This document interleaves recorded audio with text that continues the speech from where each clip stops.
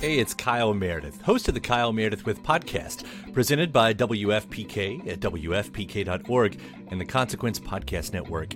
It's a series that puts the spotlight on iconic musicians and actors, inviting them to drop by and talk about their latest projects, whether it's albums, TV shows, films, or beyond. I'm going to say something I don't want to say. Here it goes. Without Spinal Tap, there is no Tenacious D. Whoa! Man! We get great stories and the biggest scoops from people like Garbage's Shirley Manson, the 1975's Matty Healy, Jack Black and Kyle Gass of Tenacious D, Maya Hawke, Kiefer Sutherland, and everyone in between. New episodes arrive every Monday, Wednesday, and Friday, so it's a great way to keep up with your favorite artists and discover some new ones. You can find Kyle Meredith With on the Consequence Podcast Network or wherever you get your podcasts. Say goodbye to your credit card rewards. Greedy corporate mega stores, led by Walmart and Target, are pushing for a law in Congress to take away your hard-earned cash back and travel points to line their pockets. The Durbin-Marshall credit card bill would enact harmful credit card routing mandates that would end credit card rewards as we know it. If you love your credit card rewards, tell your lawmakers, hands off my rewards. Tell them to oppose the Durbin-Marshall credit card bill.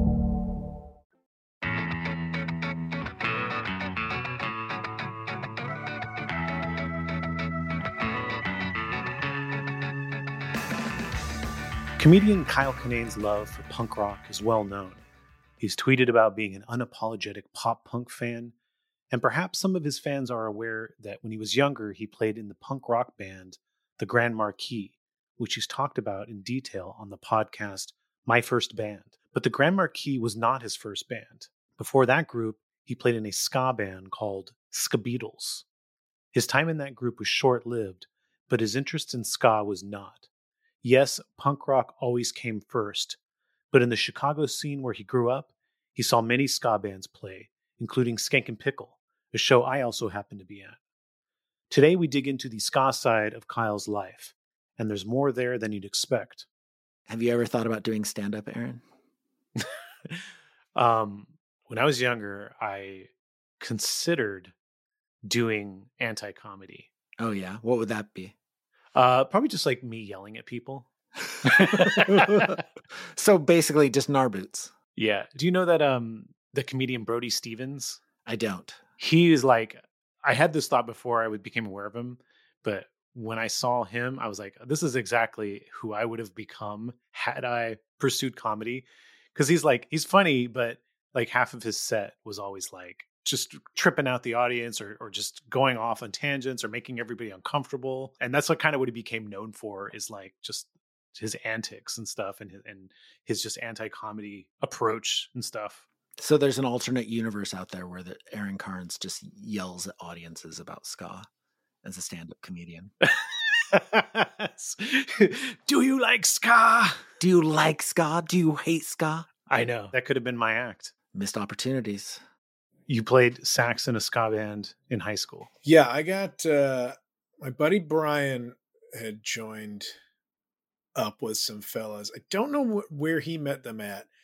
And it was a pal named Roger. He was kind of like at the helm of the ska band. And he just basically went, like anybody that had a horn, he put them in the band.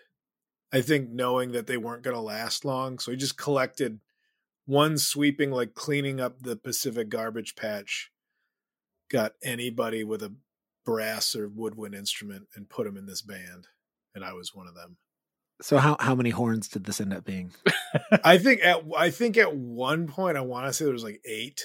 Oh my God. No, not a skilled musician amongst us. I had quit band in the 7th grade. So I went from like 5th, 6th, 7th. So I had those 2 years of not practicing a saxophone. And I just had one in my garage. I just wanted to be in a band. So I'm like, yeah, all right, I'll whip it up. I'll figure it out. So was this band really called the Ska Beatles? Yeah, man.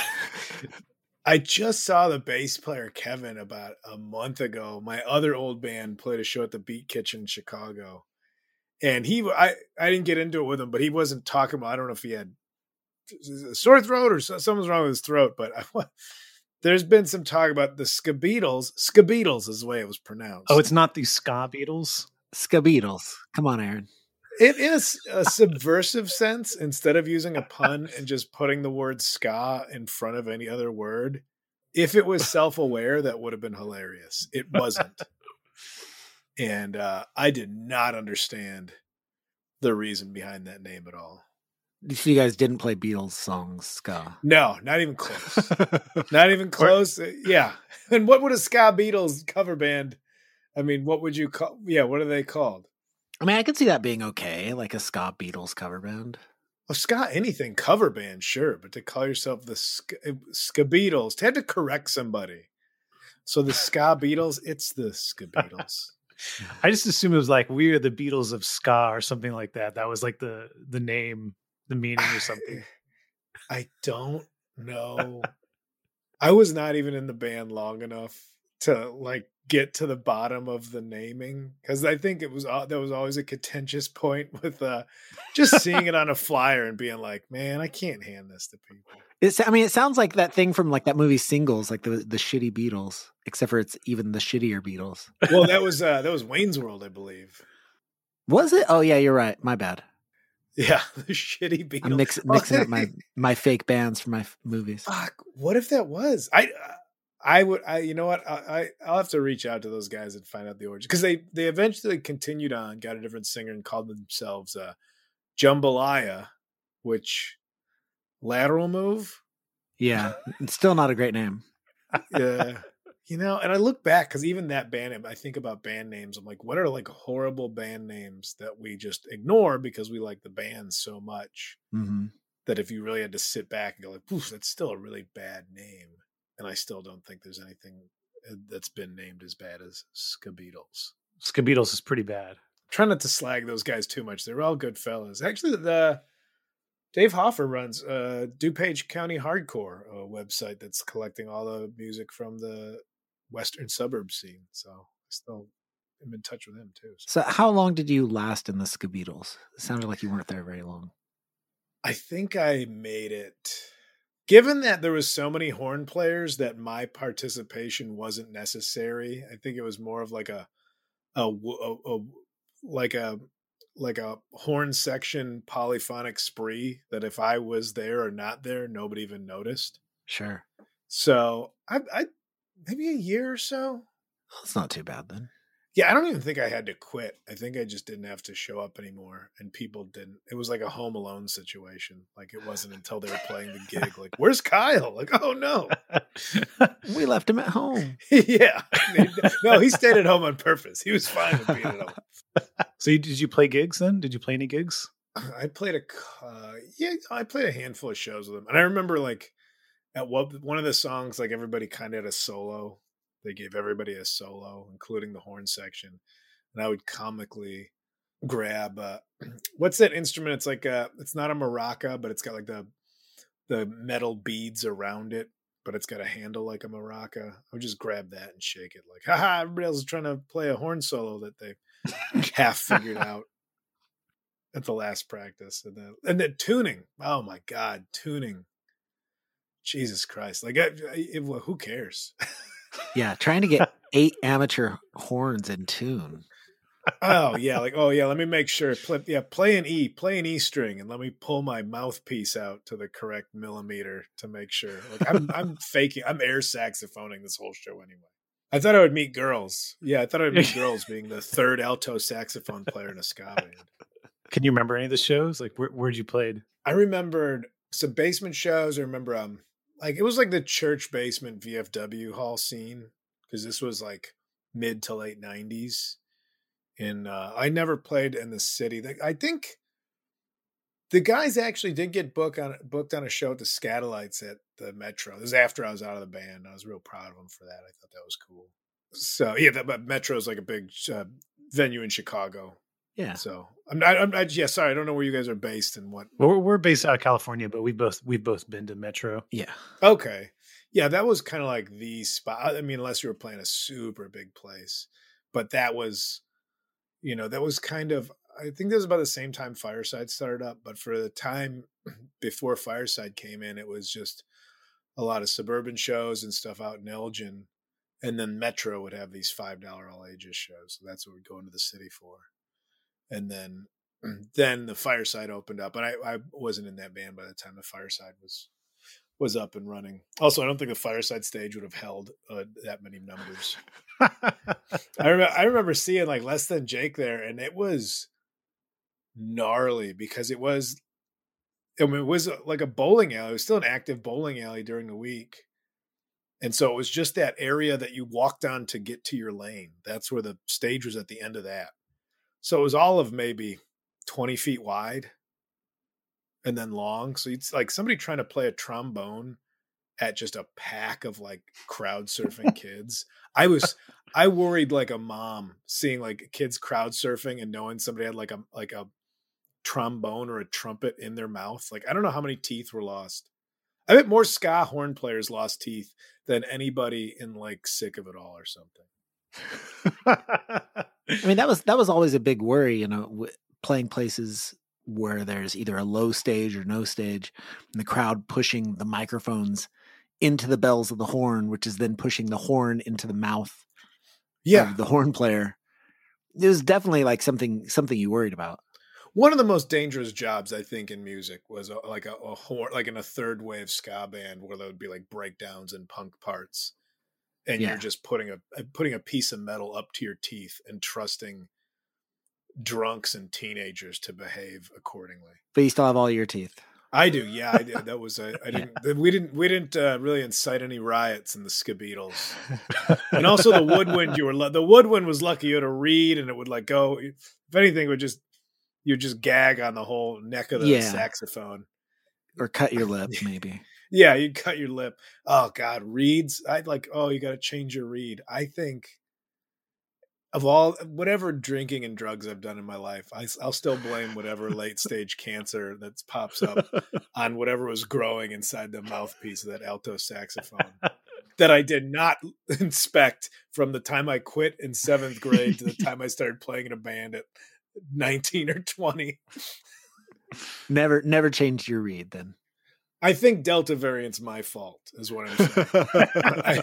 I think, yeah, don't blame China for coronavirus. Blame every band kid that had a woodwind instrument that never changed a reed for 7 years. Yeah, the sax player in my band was just never changed his reed and was proud of it. Yeah, and he would like try to maneuver his mouth in this way to stay in key because it was like this huge obstacle course to get to the right position to actually play correctly.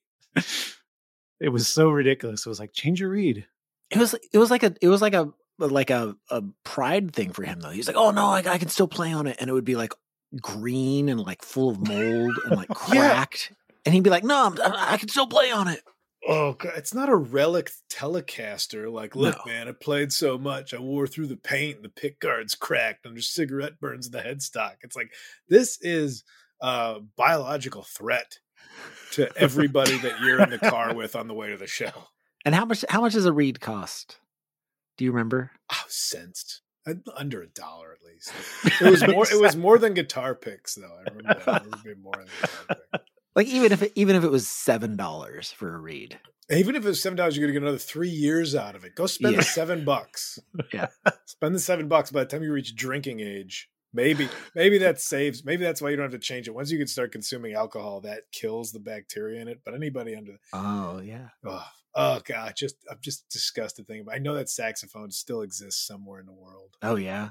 You don't have it though. It's just somewhere. I don't have it. I gave it to my friend Brian, who got me in the band. He played tenor sax and I had an alto sax.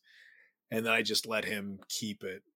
Much to my parents are the ones that paid for that. I can only imagine that, your kid I don't know if you guys are parents or not. Yeah. You are? Yeah. Yeah. How old are your kids? They're 8 and 10. Are they at the age of like, I want to start an instrument? Kind of. Like in the next couple of years, it'll probably happen. And the funny thing is I actually have a pocket trumpet, a trombone, and an alto sax all in working order. But like, I don't play any of them. I've just accumulated them over the year. I play guitar. Yeah.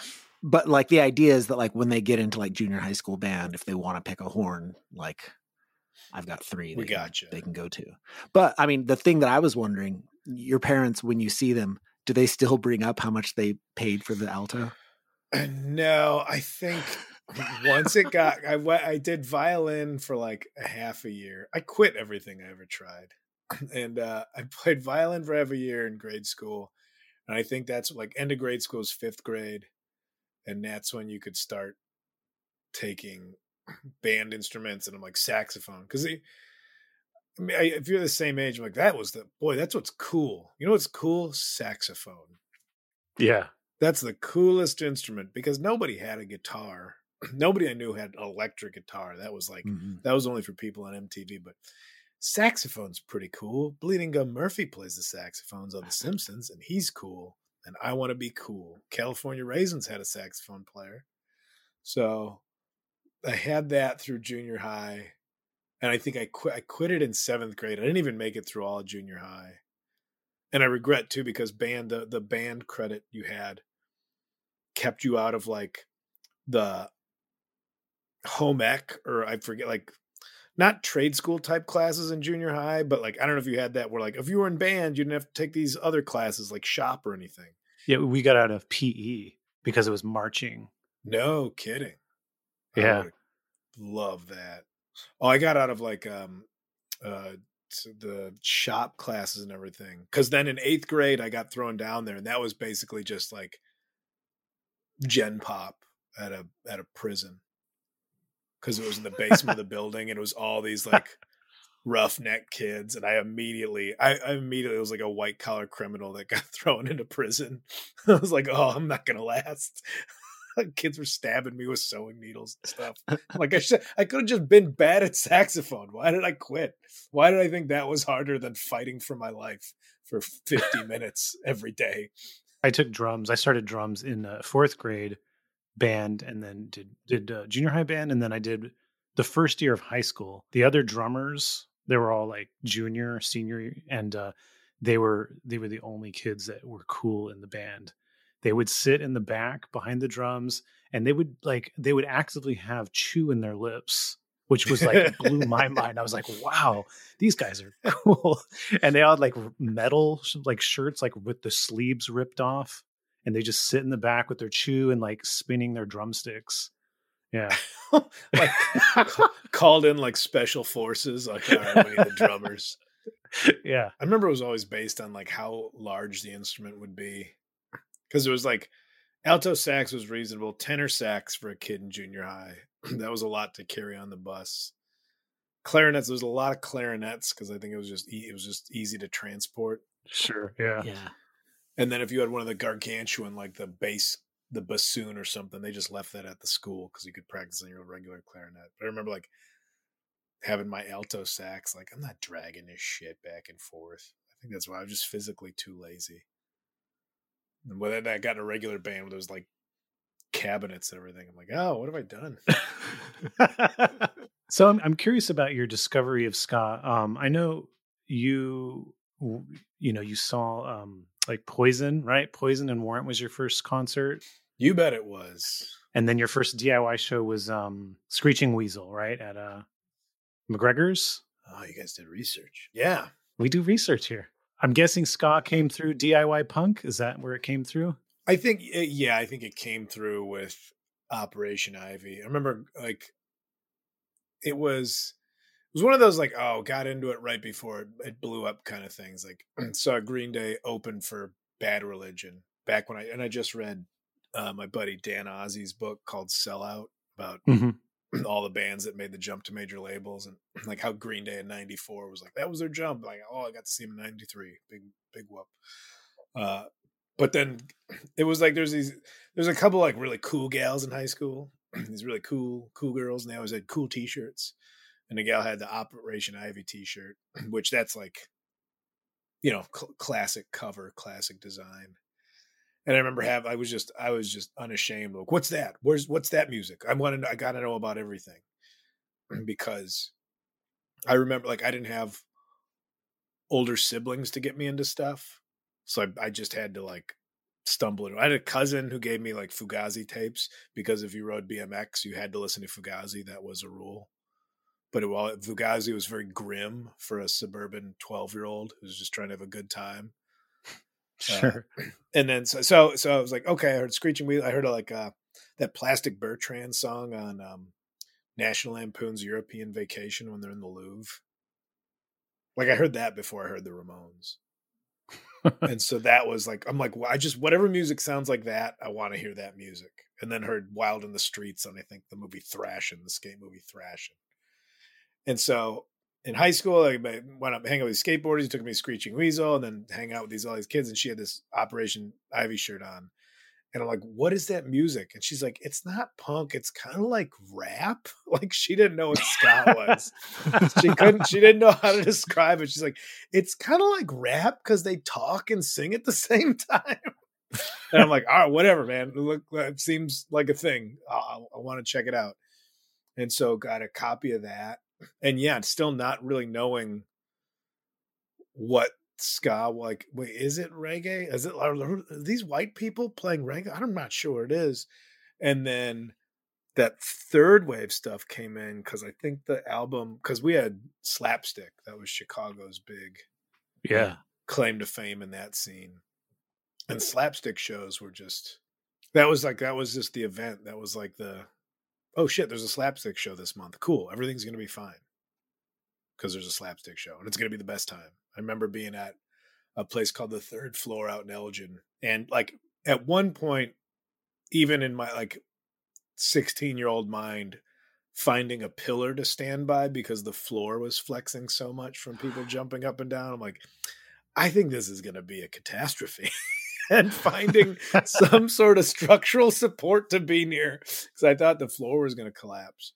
But it was just such a positive scene. Like, you know, people were moshing, but nobody was beating each other up. Like that shit didn't have, like, once the football kids and the jocks found out, like, oh, you can go and beat the shit out of people, like, that turned things. But there was that window in high school where they all thought you were still a freak for liking that music.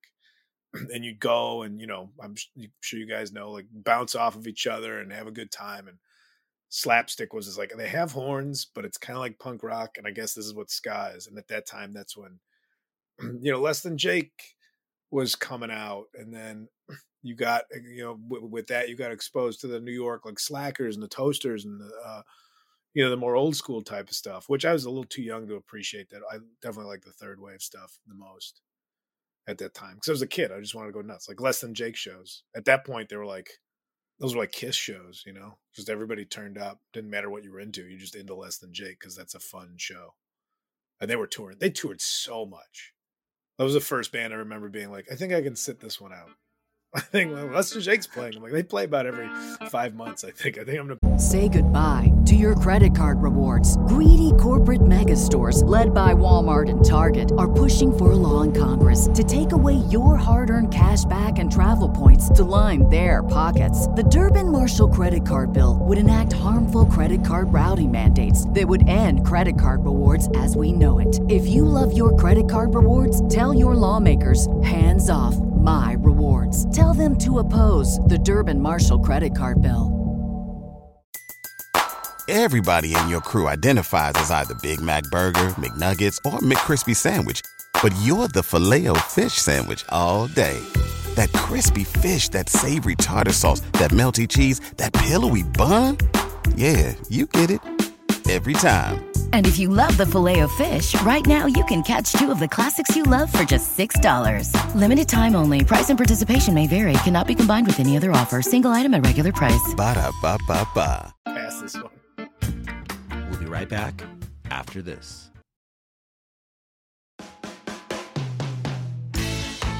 Do you remember how you heard about Slapstick originally? Was it just like kids at school were talking about them, or that?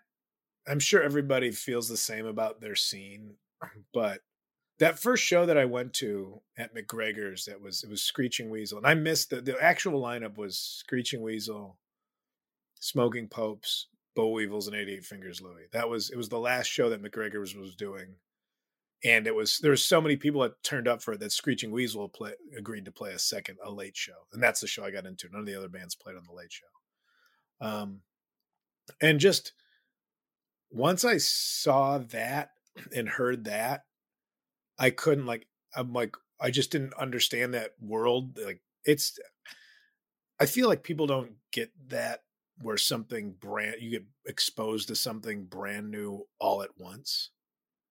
Like there's an entire scene that you have no idea about. I feel like in a good way, that's great that you can go on the internet and look up anything you're curious about and find out what's out there that corresponds with your views or your tastes. But when I was like, oh, I just wish music sounded like that one song from National Lampoon's European Vacation. And then I saw it. And then you walk out and there's just people handing you pieces of paper. Like, did you like that? Well, here's next weekend. Here's 3 shows that are doing the same thing. Like, give me all them pieces of paper. I just grabbed as many flyers as I could and tried to get rides with whoever I could. And when I got my license, like, all right, I'm going to get there however I can. And Slapstick was one of those bands. And they would play on mixed bills because there was this ska influx. And I think, I'm sure you guys know more than I do about this. Like from Michigan and Wisconsin, there was a lot of ska bands. And I wonder if it's because kids' parents came from like German, like polka oompa type of stuff and Summerfest type music. Like if that informed it at all. Maybe. Is there any truth to that? Or I mean, I've never heard that theory before, but that does make some sense to me. And it makes sense that, they'd have maybe some of those instruments laying around and that the music would be the type of thing that their parents like compared to playing just straight punk rock. Yeah. And it's like a beer drinking kind of like genial, like let's get together and have a good time and drink beers and have fun with this music type of stuff. Yeah. So like that, so the band, like you had like MU330 and Mustard Plug and a lot of those Midwest bands, ska bands coming around. But even still, like even though Slapstick was local, they were still the biggest draw. And they were getting, they were like the band that would open up for anybody of No Effects or somebody who's coming through. And Slapstick was on the bill. Like you're still like, oh shit, Slapstick's playing. And they just put on just a hell of a show. They just put on the best show of anybody, in my opinion. You saw Slapstick more than pretty much anybody else then. I saw him a lot. I think I'm pals with Brendan now. And so I've talked to him about like when that band started. Because we're about the same age too. Sure. And so, and he was exposed to more of the city side. I was definitely in the suburbs for all of it. So I didn't get to see as much like the Wrigley side and the Cubby Bear shows that were going on. But anything that came through Elmhurst VFW or Elmhurst YMCA or Elgin or all those spots. Like if they were playing, if Slapstick was playing, I was gonna go. But I would say that about all those bands. I'd say that about Eight Fingers Louie, Smoking Popes. I've probably seen more than anybody. But as far as ska bands, I'm trying. Like we had like Hot Stove Jimmy, had the Monsignors, had ska. There wasn't as huge of a scene. Obviously, it's like the straight up punk scene, but it was like kind of all blended together. Everybody's playing everybody else's shows. So, did you go see Blue Meanies? Oh, Blue Meanies. You know what's weird enough is that I never had the appreciation for the Blue Meanies back in the day, and they would play every year on my birthday. They'd play December 23rd at the Metro, and they would play and usually Peg Boy would play, and I'd go see Peg Boy. I'm like, Blue Meanies, that's too all over the place for me. Like a dick. I didn't. And then I had done something with I forget the fella's name. I feel like a jerk from the Blue Meanies. Billy. And that's now, yeah. Billy Spunk. Yeah. Yeah. Now he lives in like Arkansas and is into mountain bikes, and so I've texted him about mountain biking and stuff. But realizing like, yeah, man, I never went and saw the Blue Meanies play. Sorry, dude. You know what it was? There was I really liked anthemic, like triumphant anthem type songs, and they definitely played more of like the snarling, cocky kind of tone.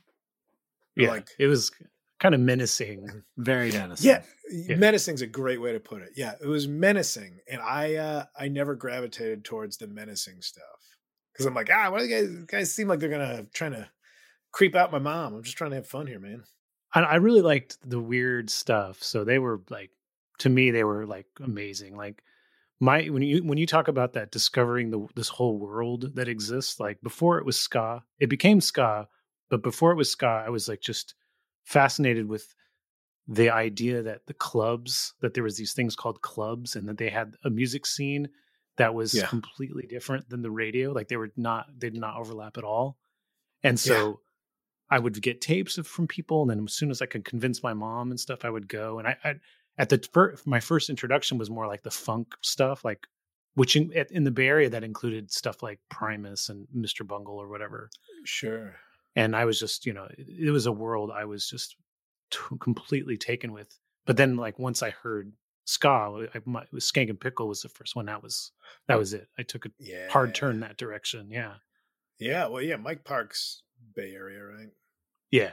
Yeah, that was the same feeling. Yeah, like going to McGregor's and seeing like hundreds of people lined up. Like, well, what, the band's not on the radio or on MTV? How'd these people even find out about it? And then the worst result is then once you got into it, like I was also the same kind of guy that then got protective of it. Like, you're not cool enough to like this stuff. Like, all right, teenage territorialism kind of thing. I loved bringing like a friend to like the show, because it was kind of like I was like exposing to them something I know they would love, like the experience of it. Yeah. But I think maybe on some level I felt protective of it. Like I didn't want, I wanted to bring people that I liked to join it. I don't want to see all the people I didn't like enjoying it. I'm part of this little club. How'd you find out about it? Because I wear a different shirt from these bands every day to school, and eventually the same thing that happened with the girl wearing the Operation Ivy shirt's gonna happen. But yeah, I think it was like Misfits of Ska was the comp. I think that I was like, all right, what are all these bands? I got to learn about all these bands. Yeah, I loved Misfits of Ska. It was just such a good front to back comp. Yeah. I heard that one interview you said that you saw the Skank and Pickle and 7 Seconds at Rockland. Oh, no, Rockford. Rockford, yeah, there's a skate park in Rockford. I drove there. I wanted to go to the show, but it was kind of far. But then there was a girl that I liked that was going to that show. I'm like, well, I'm going to go there. But yeah, that was an odd combo. So here's funny is I'm pretty sure that I was at this show, because I roadied with Skank and Pickle and 7 Seconds on this tour they did in the Midwest. Okay. And I'm pretty sure that that's the only time this happened. I don't think that they did a show in a different tour. So this had to be the same tour that I roadied on. At a skate park? Do you play a skate park? Yeah, I can picture it now. I can picture a skate park. Yeah, totally. I could see it. That was it. Yeah. Y'all were in the same place at the same time. That was it. Well, that had to be 96. I think it was 95. Yeah. Okay, 95. Yeah.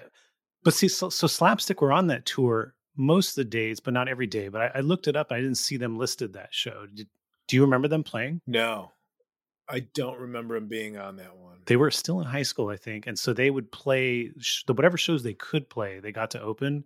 And I'm pretty sure that they drove to each show and then back home so they can go to school and then go to, Michigan or whatever and go to the show. That might have been, yeah. I don't think they were, not knowing them all that well, but I don't think they were like pure derelicts. I think they're all came from nice families. It seemed like, Yeah. You can do it, but you got to get, if you're going to be or better, you could stay in the band kind of thing. Yeah. Do you remember anything else from that show? That skate park show? I remember kind of like watching people skate and ride bikes. I don't remember any details from it. I went to so many shows. Sadly, like the highlights and the lowlights can all blended together. Mm-hmm. Biggest thing of fun ska, I think I saw MU 330. Maybe it was Mustard Plug. We had Sharps in Chicago, the Skinheads Against Racial Prejudice, but there were still a bunch of dickheads. Yeah.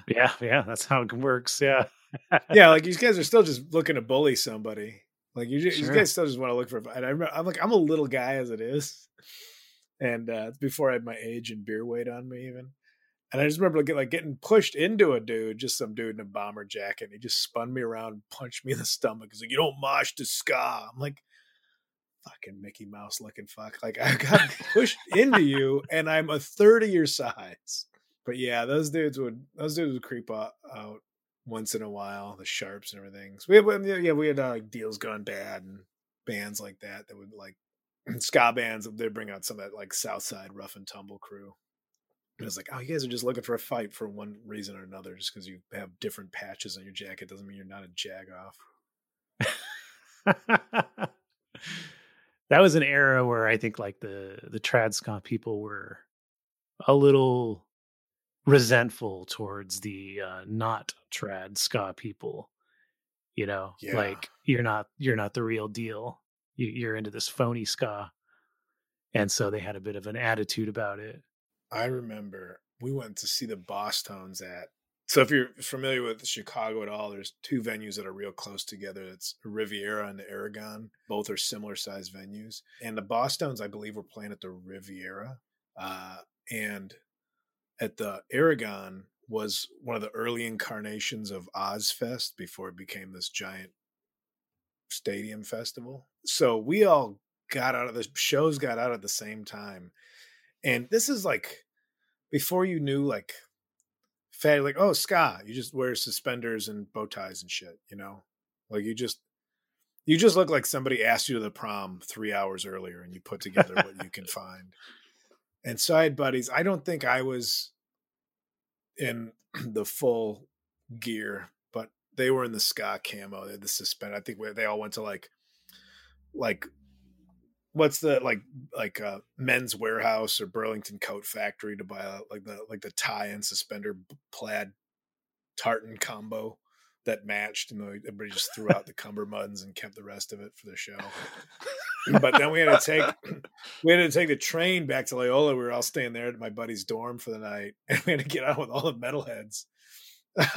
All the metalheads after the fucking Ozfest show are on the train, just staring at my buddies who are wearing suspenders and bow ties, like waiting for them to make balloon animals or something.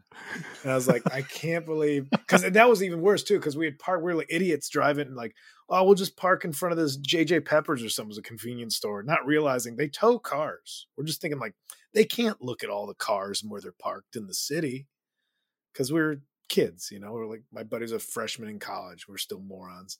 So they towed the car, and that's why it was last resort that we had to take this train back, and not really even knowing how to deal with public transportation, and just bow ties and suspenders, and everybody else just lurching over us through like, you know, Ozzy t-shirts and Cannibal Corpse t-shirts, and I'm like, oh, we're gonna fucking die, and you're gonna die wearing suspenders and bow ties.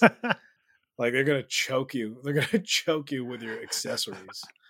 Fortunately, there's no riffraff, but it was like we really kept to ourselves on that train ride. Yeah, I don't remember dressing up much at all, and I don't remember seeing many people dress up like out here. It was like occasionally you'd like run into some guy who was like, you know, had a scooter and suits, and be like, wow, almost like, wow, how did you put this all together? Yeah, you either had to do it so right, because if you missed by a lot. Yeah. It was either, man, look at this guy, he is so cool, what a fashionable mod, or like, this guy should be pushing a cart that sells ice cream. So where in this did Skabeatles, like where did that fit in with your, you know, going to shows? Oh, it didn't. Was it before, after, during? Like, so I graduated in 95, and I was determined that I was going to have, I wanted to be a part of that. That's one of the things about that scene, was like good and bad in a way, of like the DIY scene or something. Like it made it all look so accessible. Yeah. That like, oh, well, anybody can have a band. And then truly anybody could have a band, and they did. But I was like, I want to, you know, I'm a stand up now, man. Like it was just like, I'm still want to be in something. I still want to like create things and perform things, you know? Mm-hmm. So it was my buddy Brian. And like I said, I forgot how he linked up. I think through somewhere he's working. It's like, they're doing a ska band. I'm like, well, and he's like, they're looking for any horn player. I'm like, I really can't play this. He's like, they don't really care. I'm like, okay. At least it's a foot in the door. At least it'll get me the idea of like, you're showing up to practice, you're doing a thing. And I remember at the same time, I was like, I mostly was just playing guitar, and everybody had some instrument or access to something. I'm sure it was, same with you guys. Like everybody had something.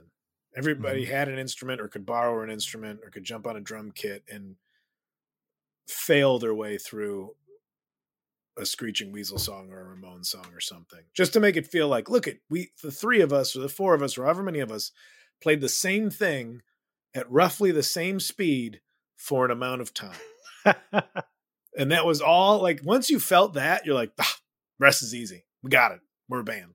That's it. We're going to be a band now. And so I think it was a problem with the Ska-Beatles is I never felt like there's just, first off, too many horns. Just, and I don't want to be critical because it was cool. Like that they got it together, and it's still, Roger was the ringleader and Kevin I saw, and there's still parts of they're still in the music scene. I mean, Kevin he's an amazing bass player. Like, that was the first time I saw anybody play bass without using a pick and play as fast as they could with their fingers. And I remember being like, why are you in this band?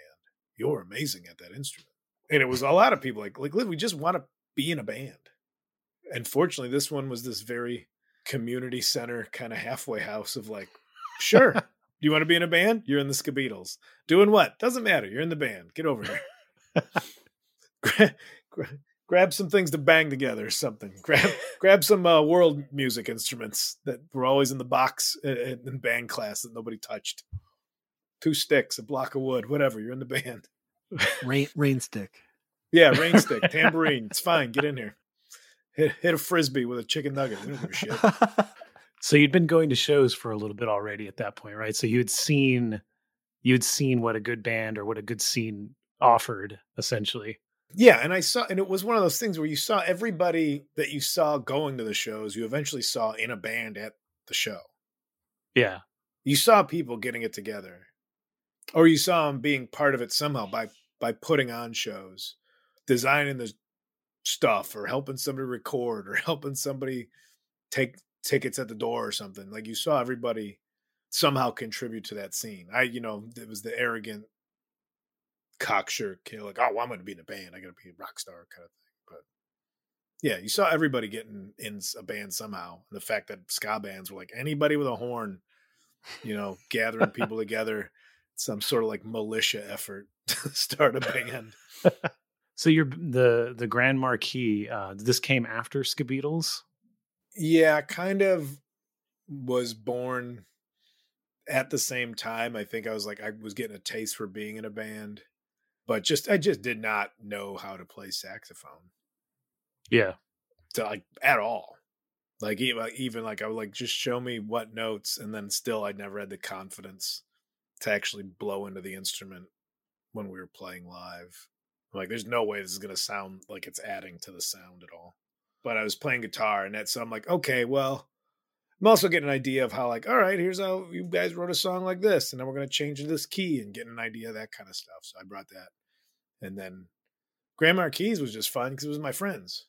Like, I realized I was in bands after that, and it wasn't nearly as fun. It's like, oh, we played this show back in October, and we had more fun, in my opinion, getting back together for the week practicing and hanging out than we did playing a show. Sure. Because it was like, oh, yeah, we screwed up the song. So what? Start it over. Make jokes. Then for a show, it's like, oh, God, we got to carry this stuff. Oh, we got a half hour, and we got to carry it out. We got to figure out where to park. How great is loading in and loading out of a venue? It's Aaron's favorite thing. Dude, how great is it when you just pull muscles getting out of bed? Now you're like, who ever needed a 412 cabinet? Nobody ever needed this much. What about the 810 cabinet? The Ampeg bass, the World Trade Center Ampeg cabinet. The best thing to pick up and carry upstairs. It's the best. Jesus Christ, like a wheelbarrow on its end. Like, we never played to more than 13 people. We don't need any of this. We could be an acoustic band. We need none of this. Yeah. My buddy, he had like an orange, like a 112 orange amp. Like, oh, this would have been fine the entire time we were a band. This would have been a fine piece of equipment. Yeah. He's the same guy who was too drunk loading out of a second story show and just let go of his Marshall cabinet And I had to Indiana Jones escape this thing tumbling down a staircase after me.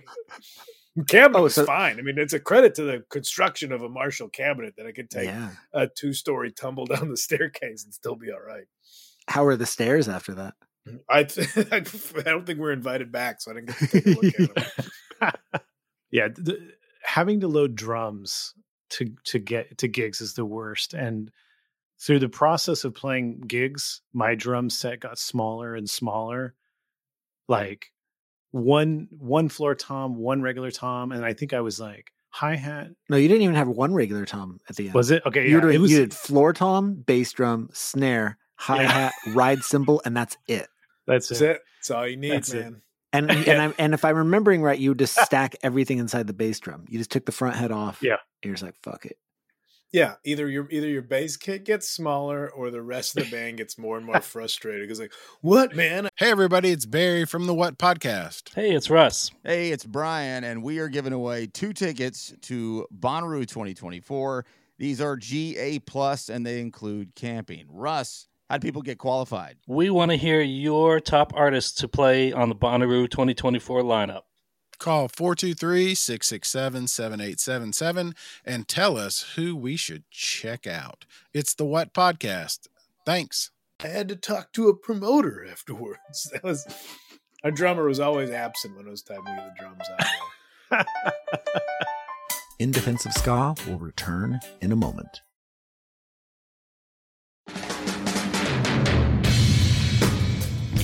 So the Grand Marquis though lasts a little longer than Skabeetle or your time in the Skabeetles. We did my time in the Skabeetles did go on to become Jambalaya, and I think did all right. Yeah, and a different singer. I forget his name, but he's a real charismatic guy. They were a fun show to watch. I'll say that they put on a real fun, like what you like in like at least what I like in a ska show. Like it's not music that would like somber, forlorn. Like I don't think there's like shoegaze ska, unless you want to start it now. If there's like an emo ska type movement, but it was always like, no, I'm here because I want to enjoy my life. And that Jambalaya incarnation of him was like, oh, this is a fun show to watch. And Grand Marquis lasted, I want to say 96 to maybe 2000. I think it overlapped. Okay. Yeah, lasted. I wouldn't say succeeded, but lasted. We had fun. I'll say we had a real good time when at the time, the sound was not so wildly outdated. Practicing last month, and we're just like, why did we play anything this fast ever? What are we doing? Is the venue closing? Why are we playing these things so fast? Adam has like a newer band called Omnigon, and I played a few tracks on his record a few years ago, and 2 songs I did well. 3rd song, I'm just like, I'm losing it. I can't keep up. Couldn't keep up. Our drummer's still in shape. He's still great. And our bass player, Greg, he went on to play in like, he's still a member of Horace Pinker. They don't play too often, but he still plays bass in Horace Pinker and was playing stuff. Like he's still capable musician. I just remember seeing him have the same bass that he bought in the Grand Marquis, and he was playing it like the paint was gone on it from playing it so much. And I just thought that was the coolest thing in the world. Describe the Grand Marquis sound. Oh boy. I think our motto was always, it's not talent, but it's entertainment. So even before the comedy career started, it was still like, listen, you might not like the music, but we'll keep you enjoying the show. We'll make sure to like fill the gaps between songs with something worthwhile. It was at the time we were real like Face to Face was a big influence, and it did not go back into ska whatsoever. It went towards that to just what everything was kind of sound like. I remember I saw Lifetime for the first time, and I saw Lifetime. I went to go see Mustard Plug, and I think Lifetime either missed a date or was for some reason they were. I don't know if you know the band Lifetime at all. Yeah, sure. Jay, like emo but hardcore, kind of that Jersey thing that was going on in the late 90s. But so I'm like, oh yeah, Mustard Plug. That's always a fun show. They're from Michigan, so they play Chicago pretty often.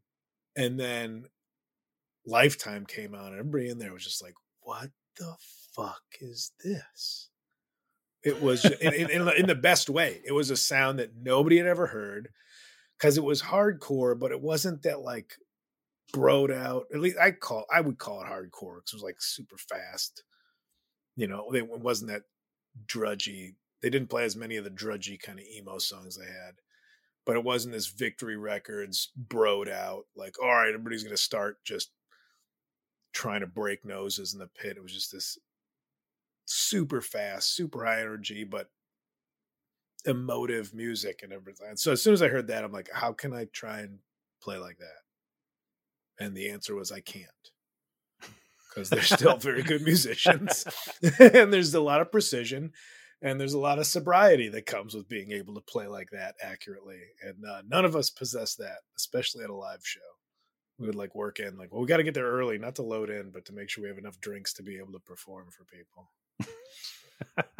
So I was face to face. I tried to write a Lifetime song. Our drummer was from Southern California, so he was all about, he was just like Blink 182 and just Fat Records type stuff, and could play that stuff really well. Still is a great drummer. So sidebar really quick. When the punk beat, I like to ask a lot of people this. The punk beat, what do you call that? Without playing it on my thighs with my hands. Yes. Like that fat, well, there's the Fat Records sound. The Fat Records sound. Okay. Which everybody knows from like your No Use for a Name, No Effects, Lagwagon, Strung Out, 88 Fingers Louie.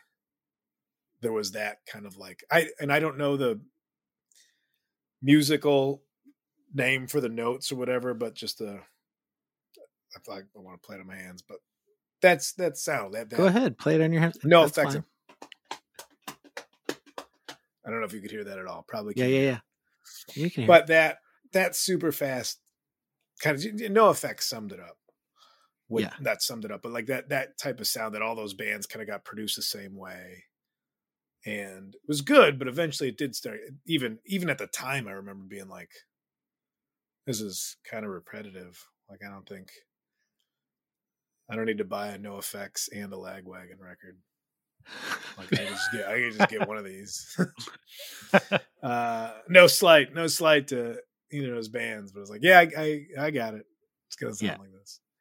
And so we had a lot of that stuff, but then the guitar capabilities were very much like, all right, solo, and it would just be a Screeching Weasel solo. And again, not to be dismissive towards Jughead, I've become friends with him in a professional capacity over the years. And I think he got a little mad at me because I remember saying like, no, I saw Screeching Weasel and let me know that I could play guitar in a band. He's like, yeah, but it was like kind of complicated. Like I think he thought I was dismissing it as being so simple. An idiot like me could do it. I was like, no, because up until I heard them, I was just sitting there like listening to Guns N' Roses and buying Joe Satriani records. Like if I try hard enough, maybe Joe Satriani, maybe Eric Johnson, and maybe Kyle Kinane will get there in the G3 or whatever they called that guitar summit, and being like, not a fucking chance, and wanting to give up on the instrument, and then getting Boogada Boogada Boogada by Screeching Weasel. And within like 2 days had figured out all the songs. Not that they were that simple, but like, oh, I can play these. And now I have the confidence to try and be in a band. Yeah. And I think that was the thing with like horns, like being like, oh, horns, who's your role model as a horn player if you like ska music? Like I didn't have the skills behind playing horn. I didn't have like a role model for it. But with guitar, I had role models that I could look at and emulate on the albums. Yeah.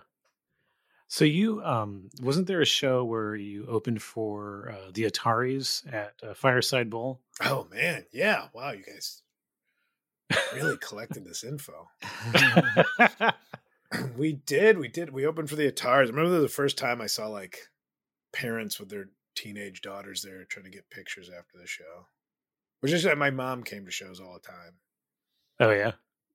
Yeah, she would usually like get beers for kids. She would come to the Fireside.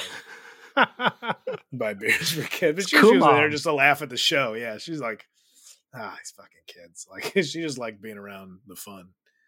But yeah, I remember being like, they were like real bubbly, which there's nothing wrong with that. But it was the first time I thought we were like supposed to be in people's faces, like be punk rock and not care. There was this band, the Meshuggahs, that I just, to this day, I love because they had such a shitty attitude, but were funny about it. Like that was like when I started comedy. Everybody's like, just do the stuff between the songs. Well, you gonna stand up there alone and tell jokes? Just tell them between songs. Fuck, you think you're gonna be a comedian now? Everybody's a comedian. Because everybody in that scene was hilarious all the time. The Meshuggahs were always just like, I remember Joe Meshuggah trying to tune his guitar and he just couldn't get it. And he goes, fuck it, I got your money. And just started playing. I just thought it was hilarious. And he was, well, it sounded like shit. It sounded like total shit. I thought it was the funniest thing in the world. Fuck it, I got your money. Let's go. So yeah, I saw the Ataris being like, oh, hey, how are you? Hey, okay, this thing, like being, not that it was insincere. Maybe it seemed insincere. I don't know enough about that band. Otherwise, I think I read some stuff that they're maybe kind of chooches or whatever. But what's a chooch? Like just kind of a putz. I don't know. Like I just read some stuff like they were like rock star kind of squabbling or something, or like fighting on stage and. Oh yeah, there was definitely some of that a couple of years ago. There was a video that was going around where the lead singer got upset with the drummer and like picked up his like bass drum mid song and like smashed it into the stage. Okay, and which I saw bands do that, but in the name of entertainment. Right. There's not in like a tantrum. Yeah, not in a cool way. Yeah. Shit, there's a band called the Mashers who was in one of the bands this last month when we played, and they were all like real big dudes, like big height and width. And I remember seeing the singer jump into the drum set. And I know that's like a Cobain thing, but like when you're heroin skinny, you can survive that. This dude was going to get punctured. And he would just jump 300 pounds, just going into like that base level Pearl kit where it's all just edges. It's all just a construction site. And I'm like, I'm going to watch this guy get stabbed 9 different ways at the end of the set tonight. I thought it was great, man. That was so cool. I heard you talking about a band several times called Apocalypse Hoboken. Oh yeah, man. Tell people about that band.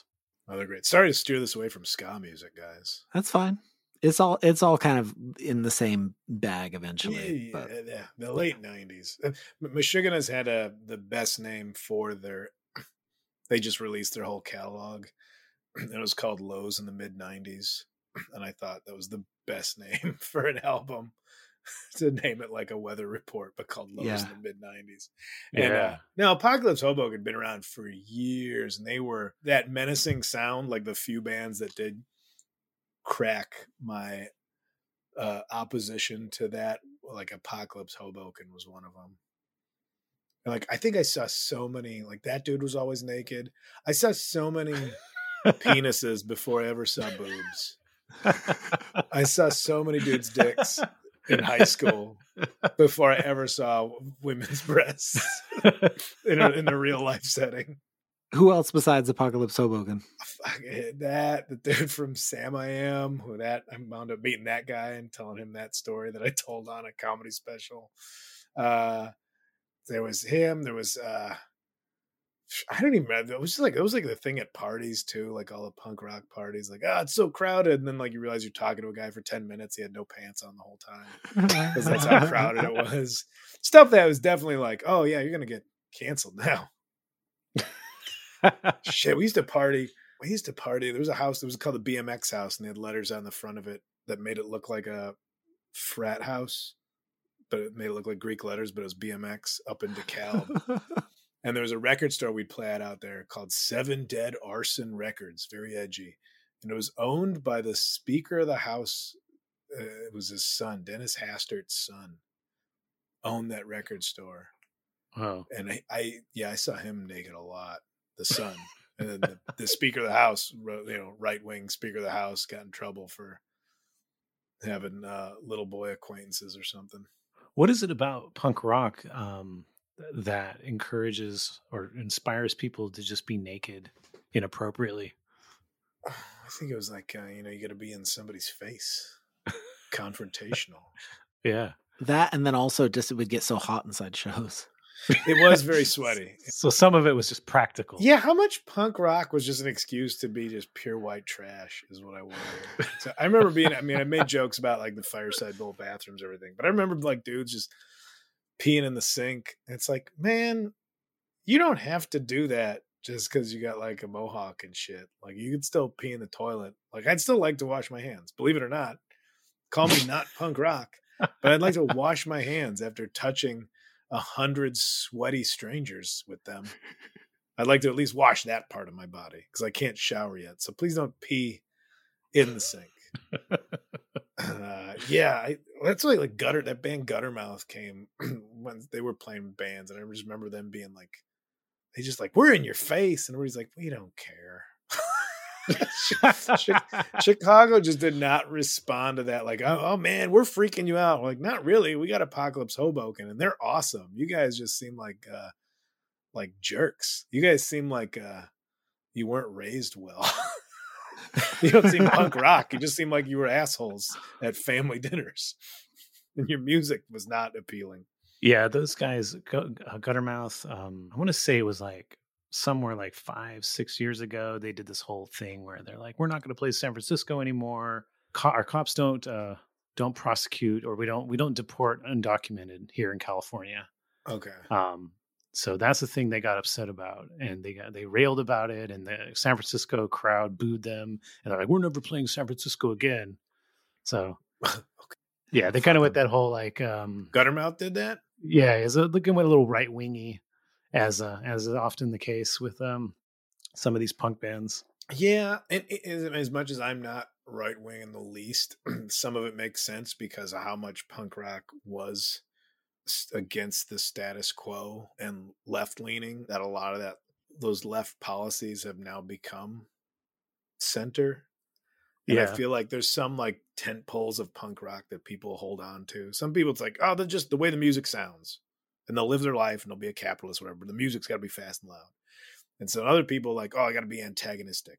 Always got to just be in your face. And other people are like, well, they have to be contrarian. Like Ben Weasel just has to, I feel like he aligned himself with being a contrarian. Well, now everything is like, yeah, we're okay. Like all of punk rock, a lot of mainstream society. Well, I shouldn't say a lot of mainstream, but like okay with gay and this kind of thing. Now he's got to be contrarian. So if it's accepted, he has to be against it, regardless of his belief.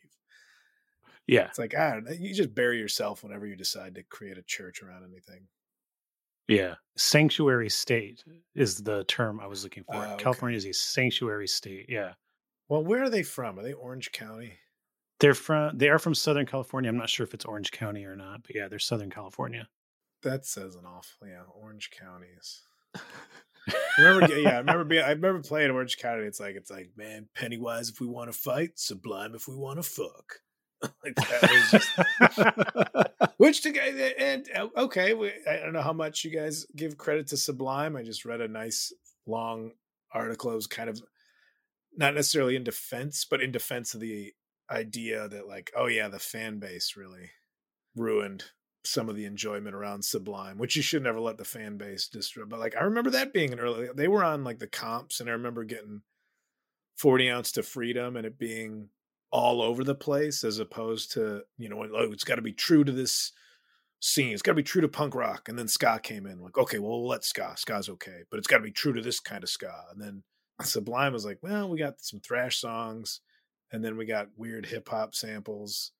And then it was like, oh, I don't know what to make of this at all. And isn't that the most punk rock thing, is to confuse people and like, well, what is this now? And so I still think that's a fantastic album if you can separate. Yeah, I like them. Yeah, I think a big part of what gives them a bad rap is their fan base, mostly the like white college frat boy fan base part. And then not just that, but that they sort of inspired all these sort of West Coast white boy reggae bands. Yeah, which is weird because, like, if you listen to Sublime, they're all over the place, like you're saying, but somehow those dubby songs like just isolated and inspired bands, and that's like the legacy that people get, just roll their eyes at. Yeah. Yeah. I mean, you read about some of their stories that it's like, maybe they were kind of those guys also. Sure. Yeah. I mean, I remember seeing them live, and it was bad. It was a bad show. They were, yeah. I mean, I think some of it was the drugs, but yeah, they were either really good or a complete train wreck. Kyle, what do you remember about that show? Describe the Sublime show to us. It was not a because obviously they got their fame. It was whatever album like Santorini and everything. It was after he passed away. Sure. That they got famous. And so they weren't really well. I saw them at the Metro, the same place I saw Blink-182 with the same amount of I think Sublime was maybe like half full. Blink was maybe 2/3 full. And yeah, they were clearly out to lunch. Like, dude, I get that you're into drugs. Do them after the show. Because it was a mess. Like, as much as like seeing sloppy bands gave people hope of like, oh, look at these people getting it together. Like, oh, they're not good musicians, but look at the energy they have, or they're good musicians, but they're working on how to make it click. This was like, oh, we have your records. We know you guys are capable of something good. And you guys are not like just off. You guys are doped up out of your minds. So that's what I remember about that. And that sucked too, man, because getting down to the Metro from the suburbs, like you fought so many factors of like, all right, who can get a car? Who can borrow a car to get down there? All right, well, we could save up enough money to see if we can get somebody to buy us beer. But then you go like, oh, there's a Cubs game tonight. And the venue is across from Wrigley Field. It's like, oh shit, parking's $30. There goes all our money that we're going to try and use to get somebody to buy us beer. Because now can't find street parking. And then you go in and this band sucks. You're like, man, what a drag. Yeah. This is not my thought. This is my friend's thought, but I agree with it. And he says that had Sublime, had Bradley not died when he did, and if they had continued on, they probably would not be that big, because all of the people that heard those songs and fell in love with them, they never got to experience them as a, terrible band, terrible live band. And that could have really ruined them, as they were trying to get bigger. But they didn't have that. They just had the singer that died, these songs that everyone loved, and it could kind of create this all new legacy. Well, and there's a whole other discussion about how much does a tragic death do for your career? Mm-hmm. Not only because you're not around to potentially ruin it, but also the notoriety and publicity you'd get from it. Like, oh, it's so sad. Now you get to add that meaning to that music and add the what ifs. Yeah.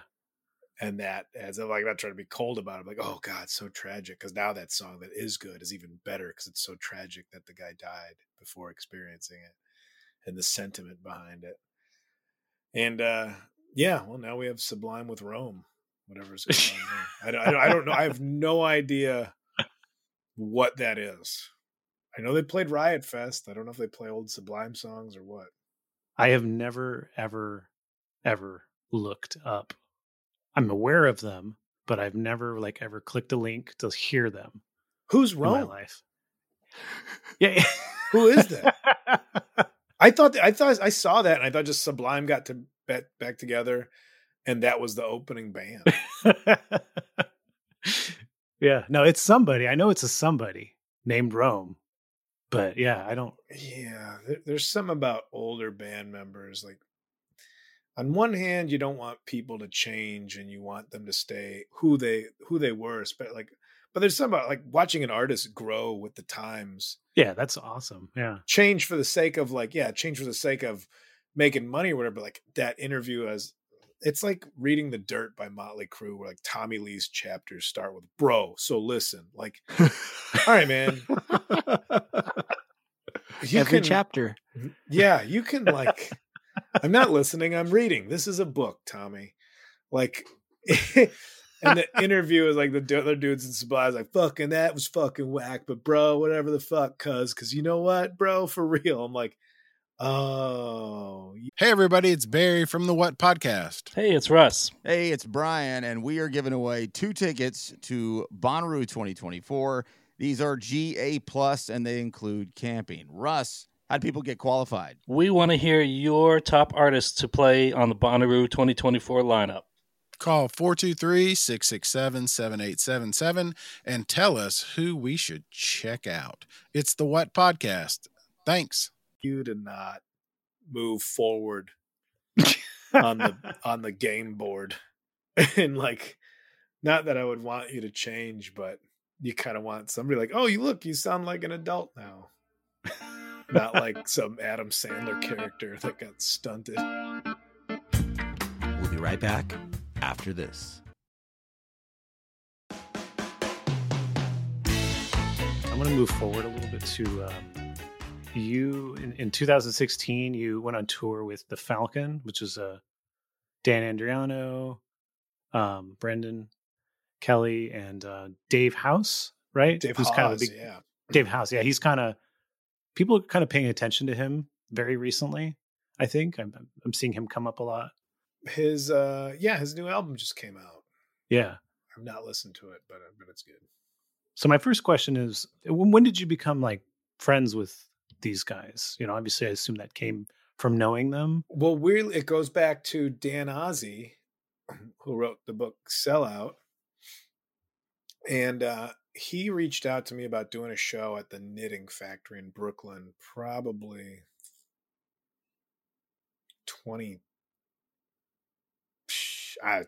11, 12, I don't know, 10 years ago or so. And it was an acoustic show that had Brendan, it had Brian Fallon. Okay. It had, I don't know if Dave was on that one, and it had Jenny Owens Young or Jenny Owen Youngs. I don't want to, I'm sorry if I'm screwing that up. But it was like a, kind of stripped down version of these punk guys doing acoustic stuff. And so I met Brendan, actually met him for the first time at that show in New York. I had never met him in Chicago. I'd gone to see the shows all the time, but that was the first time I met him. I'm like, hey man, I'm from Chicago. I know who you are, man. I've seen these bands. I know who you are from Chicago. And struck up a friendship with him. And when I would go back to Chicago, he would bartend at the Ginger Man next to the Metro. And I would go in there and I'd hang out with him. And then I met Toby from Red Scare Records and would hang out with them. And then Toby had this idea, like, what if you went out, like, would you want to tour with bands? I'm like, I'll give anything a shot. I don't know how well it worked, but I'll give anything a shot. And then it came in of like, all right, what do you want to try? Let's go out with the Falcon. I was like, yeah, I'd try going out with the Falcon. And so, yeah, that's Dan is from Slapstick. Dan, well, shit, Dan and Brendan, duh. Dan and Brendan from Slapstick. Dan was Slapstick. Yeah, they both were.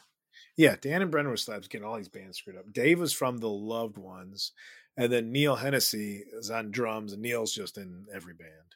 Yeah. He's just ubiquitous with that scene. But most notably is Brendan and him are Lawrence Arms, along with Chris. So anyway, so I went out with them, like, let's see how it goes. And I would go up. We were on tour with Arms Aloft from Eau Claire, Wisconsin. Those guys are great. And Arms Aloft would go up, and then I would go and just trying to cross-pollinate people's fan bases, just trying to, like, you do that with bands. Why not try and do that with forms? So how was it? How were you received? It was a weird tone because that started, it was right after Trump got elected. Okay. And so there was already a real weird tone just in the world. And Yeah. especially punk shows, like, where everybody more or less is kind of on the same page politically. I think, especially at least for those bands. So there's this kind of defeated attitude. And it wasn't bad. It was weird that, like, Arms Aloft would play this great set, and then I would go and just stand there and talk. But enough people from music knew who I was that I think them being in the audience listening made the people who didn't know who I was also listen. Like, I was bona fide by some people in the audience, like, no, this guy's funny, he knows these bands, so that was okay. I think I also at one point had Brendan announce me just to make sure, because I'll do that for people when they open for me, is like announce from off stage, like, hey, it's Kyle. I've pre-approved this person to be here, so don't be a jagoff, And so I think he's like, yeah, we got my buddy Kyle's going to come up and tell some jokes. And so that kind of let people know that this isn't some oddball idea that the promoter of the venue had, but this is the tour. And they all went, except for Montreal, where English is obviously not the first language, and music will translate over a language barrier, but stand-up comedy, everybody just wondered why the roadie was testing the mic for 45 minutes. Like, I literally just got stared at with people like, it works. That's not a French accent. Don't worry about what I just did there. And one woman just decided to just sit on the stage in front of me and start smoking cigarettes to talk to her friends. I was like, I can't even tell you that you're being a jagoff because you don't know what's happening. And then she wound up being on a lot of drugs and carried out of the venue later. But outside that show in Montreal, I thought it went okay. I just felt bad because all I wanted to do was like tour in a band. I just thought that was cool. Like, I'm in the van. I'm not in the band, but I'm in the van. And then everybody got the stomach flu at one point, but they all got it in the hotel. And I thought I didn't get the stomach flu. Lucky me. And I did get it. I got it in the van and I barfed all over everything. Inside the van? Inside the van. And I had the shittiest seat too, because I was just a comedian. So I was like packed. I was like the first one in. So last one to be able to get out. And yeah, it was just a grenade in the back seat went off. And I had like my beard was even bigger. So it was just, I'm trying to like not throw up on stuff. So I'm trying to hold it close to my body. So it just pushed it back in my beard. And like, you can't get that out without like a comb and a shower. So like I got paper towels and like Taco Bell napkins, not doing the trick, just pushing in there for, I look like what Tim Armstrong looks like now. with whatever sort of fucking Davy Jones's from Pirates of the Caribbean look he's got going on with that beard. What was it like to tour with those guys? It was cool. I mean, they're all good guys. It was kind of nice to see experienced bands like, oh, it's not gonna be a party every night because this is our job and we want to do good at it, and people expect a level of quality from us. And that was not that I didn't realize that already, but seeing how it's okay to do that. I wasn't partying too much as a comic on the road, but to see bands being like Dan doesn't drink, Dave doesn't drink, Brendan would drink, but Neil still drinks, but he's like, no, I don't drink on tour. And to see like, oh, this is discipline because you guys are professional musicians and you need to have that to maintain this career. You guys are all appreciative of the career that you got, that you're able to do this for a living, or at least part of your livings. And you treat it with that reverence. I'm like, oh yeah, that I need to take a note from that we're all older. You know, at that point I was 39. It was at the end of my 30s. It's like, yeah, this is embarrassing. Like, the embarrassing that I threw up from food poisoning and not from partying. Like, finally get to be in a band. Like, I'm doing it, and I wasn't drinking because my gout was real bad. I had to have them like drop me off at the emergency room after a show one time and I toured to get pills to like reduce the swelling in my feet. It was a real stupid old man trip. I threw up from food poisoning. Had to get the steroid shot for gout. But those guys were cool, and I was glad that they afforded me the opportunity. I was more embarrassed for myself for like those things happening. I want to ask you about this. The show called Those Who Can't. There's a whole ska scene that happens. Oh, yeah. and you play like the chef or something, or I'm the drunk janitor that was okay. I was cooking for that episode. I think they were in the cafeteria. So there's a band called Ska-Affirmative Action. Yeah. That plays, and so your line is this is the Rocky Mountains region's most diverse ska band, and they've done more to promote equality than any other band or something like that. What's funny, I was barely in that episode, so I don't even know the whole plot line of that one. So I think like a lot of Aquabats are in the backup band. It's John Daly's the main character, but yeah, it's a lot of Aquabats. Yeah. So I'm curious if you know, I'm always like so fascinated by these like in the last decade, TV shows are like, gotta have a little ska joke or gonna have a ska, episode or whatever. I'm always a little curious about what kind of goes on behind the scenes or what the tone of it is. So I don't know what you know about this scene or what you witnessed, but I'm kind of curious about that. Well, Ben Roy, who's the heavily tattooed one, shoemaker in the show, and Coach Fairbell, Andrew Orvidal, those two dudes are tied to that like music DIY scene. Ben is the singer in a band called The Spells, which like garage rock, real poppy. And he goes out and he tours. He does stand up and plays in the band. It's on the same shows. So that he has a music background.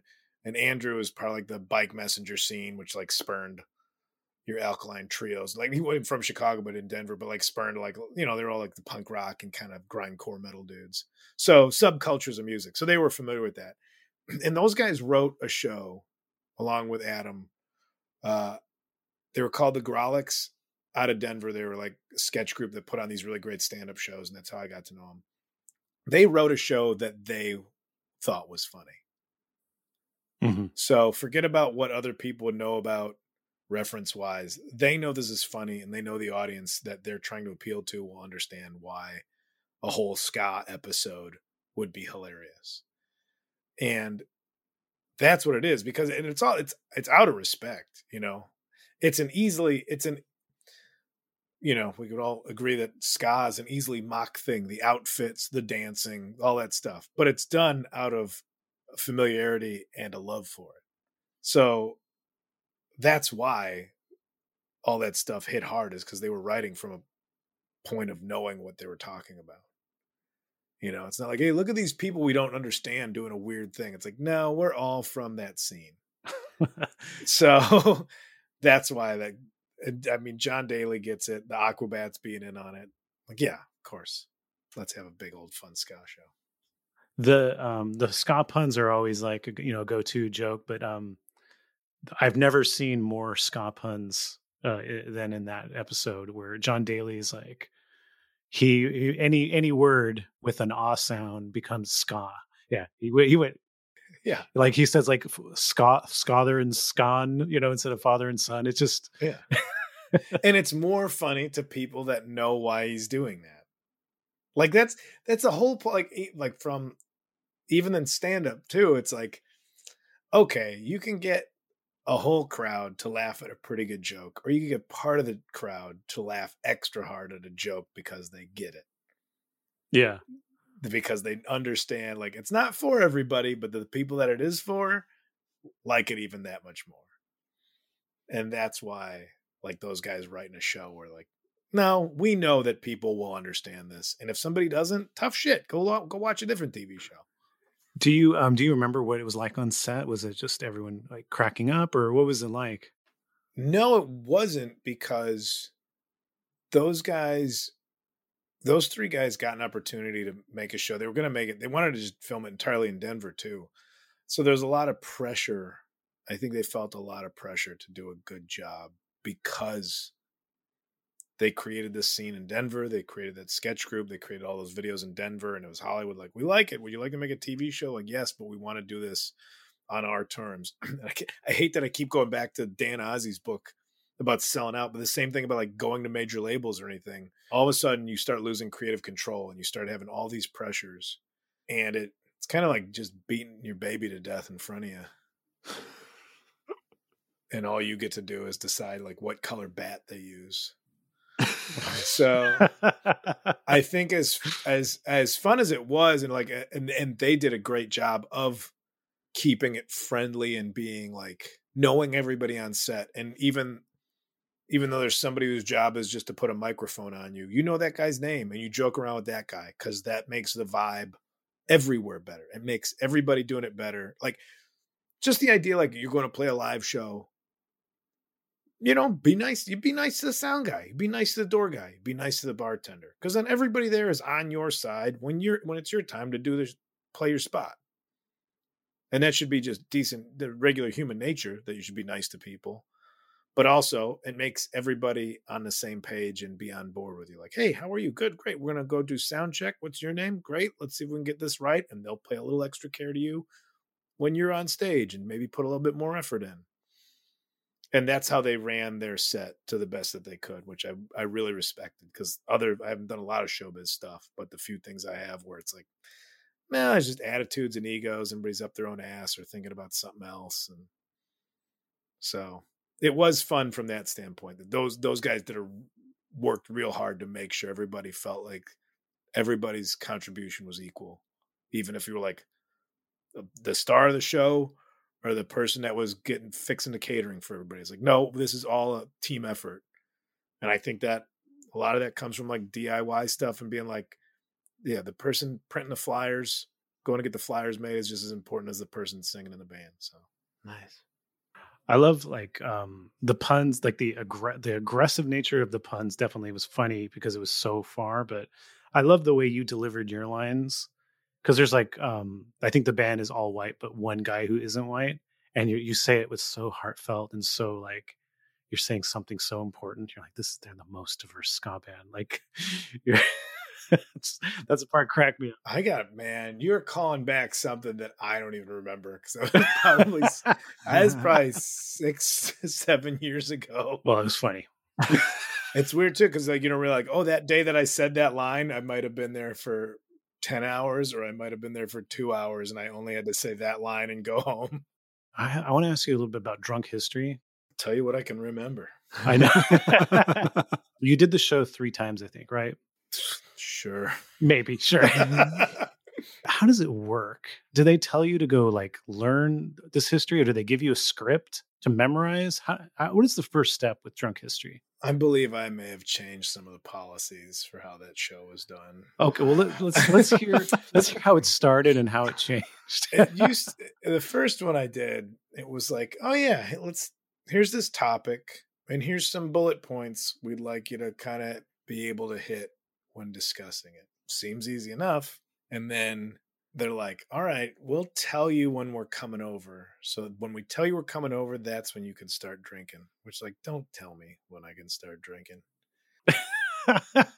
So they were trying to and yeah, so that first one was a disaster. And I think just for the sake of like production and editing, they're like, all right, here's a much more strict script of like, here are the paragraphs that in your own words get these facts across. And then they would tape it. They would get you to do them all. They would set up all the stuff and get you to do them all. Moderately sober, then a few more drinks, repeat those, and then a few more drinks after that, go through it again. Did you do you have them to read, or do you have to have them memorized? I mean, they kind of coached you through it. I mean, the first time through, you're like, no, I got this. I can do this role. And then the third time through, you're like, what are we talking about? And that's the takes they want. Well, those are the ones like you can definitely tell, or at least I can tell when I watch it. I'm like, oh, they used that from the first round. You can tell the information like, oh, this is where the information gets across clearly. And then they cut away to somebody just like belching and falling out of a chair. I'm like, and that's from the third take that they spliced in with the information from the first one. But yeah, I thought I would get a lot of people like, yeah, we use that for history classes. I mean, it's one of the best ways to, it still was historically accurate and got information across in a way that was entertaining, but it got the information across. So on your first time, you got so drunk, right, that you were puking? Oh, yeah. I chucked on that one. Yeah. Do you remember how much you drank? I drank a bottle of tequila. The whole bottle? I drank a whole bottle of tequila. Damn. And then, yeah, give or take how many drinks got spilled or what have you. But they have, I mean, like every set has a nurse. Really? Like every film set has to have a nurse. Okay. Somebody medical. On just in case whatever goes wrong, somebody cuts their finger or what have you. And so they had a nurse there, then like, all right. And then they leave because that was at my apartment. And they have oxygen there. You see the oxygen bars in Vegas or places. Yeah. Like, what is this? Do we can breathe oxygen? We pay somebody for money for that. Do it. It's fantastic. It's the best. I was mentally hungover the next day. Cause like I threw up, I taped the show, whatever. I went to bed. Nurse stays with you to be like, all right, you're fine. Everything, vitals are fine. They make sure you're okay. But they gave me, I had oxygen before I went to bed. And I woke up the next day completely, like people talk about blackouts. I think they use that term nonchalantly, but like I did not remember what happened the night before. But I wasn't like sick, but I was definitely like mentally like, all right, I'm cloudy. And like my apartment was like a little bit cleaner than I would keep it, which was really eerie. So like everything's kind of put away, but not the way I'd put it away. And everything's cleaned up a little bit more. Like some of the furniture was moved. So it was a real poltergeist type of vibe. And it took me a while to be like, oh, you made a TV show and you threw up. And so the crew is nice enough to clean up all your puke. Yeah, I mean, that's a rule of filming on any location is you have to return it to the condition that you found it in. Which for me, I guess there was no way to return it to the shitty condition I had already had it in. So they didn't know anything other than to clean up. And they left it better than they found it. Yeah, I think I had some Subway sandwich left in the fridge from craft services that I happily made my way through for breakfast. Did you remember much of the shoot at all? No, I don't remember any of it. And what's real scary is you don't get to see it until it airs. Wow. So I don't know if you guys are big drinkers or what have you, but if you want to imagine one of your worst nights of drinking, and then not only to find out somebody taped it, but the only time that you're going to see it is when it airs on television. So that was like, oh no, I already signed the waivers on this. Did you watch it? Yeah. I think that was the only one I watched. I don't think I've watched Those Who Can't. I don't think I've watched my own comedy specials.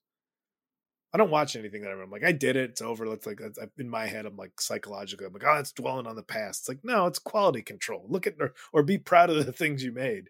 But I'm like, no, I got to move forward. But Drunk History I always watch because I'm like, it's fascinating to see yourself do or say things that you have no recollection of. Yeah, I think it would be weird just to watch yourself drunk. I mean, I've never watched footage of myself drunk, so yeah, I've taped myself enough doing stand-up for quality control. Like, yeah, that was you missed the window on that one. There was 2 drinks past the window, or you could have been funny, Kyle.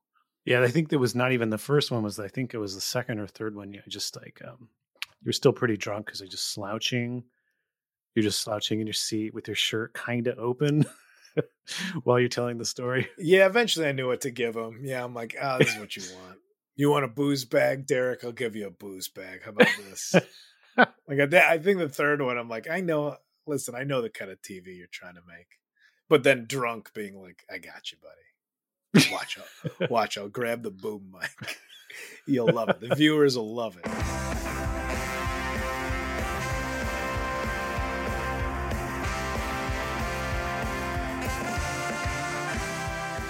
Thank you so much for listening to In Defense of Ska. If you've enjoyed this episode, please like and subscribe to the podcast wherever you normally stream or download episodes. If you haven't already, grab a copy of my book, In Defense of Ska, available at clashbooks.com. You can follow us on Twitter, Instagram, Facebook, and TikTok. It's at In Defense of Ska.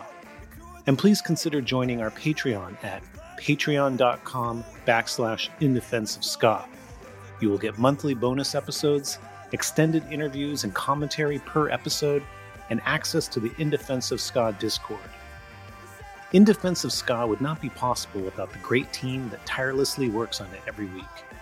So you should go check out their other projects as well. Co-host Adam Davis has an amazing band called Omnigon. Give them a follow on Instagram and Twitter. It's simply at Omnigon. And our editor, Chris Reeves, has a phenomenal record label and podcast called Ska Punk International. For more information, go to skapunkinternational.com. And if you've ever enjoyed one of the highly specific In Defense of Ska memes floating around the interwebs, it was likely the work of The Bands I Like Only Charge $18. Find them on Facebook, Instagram, and Twitter. And on that note, we leave you by saying, Ska now more than ever. Thank you.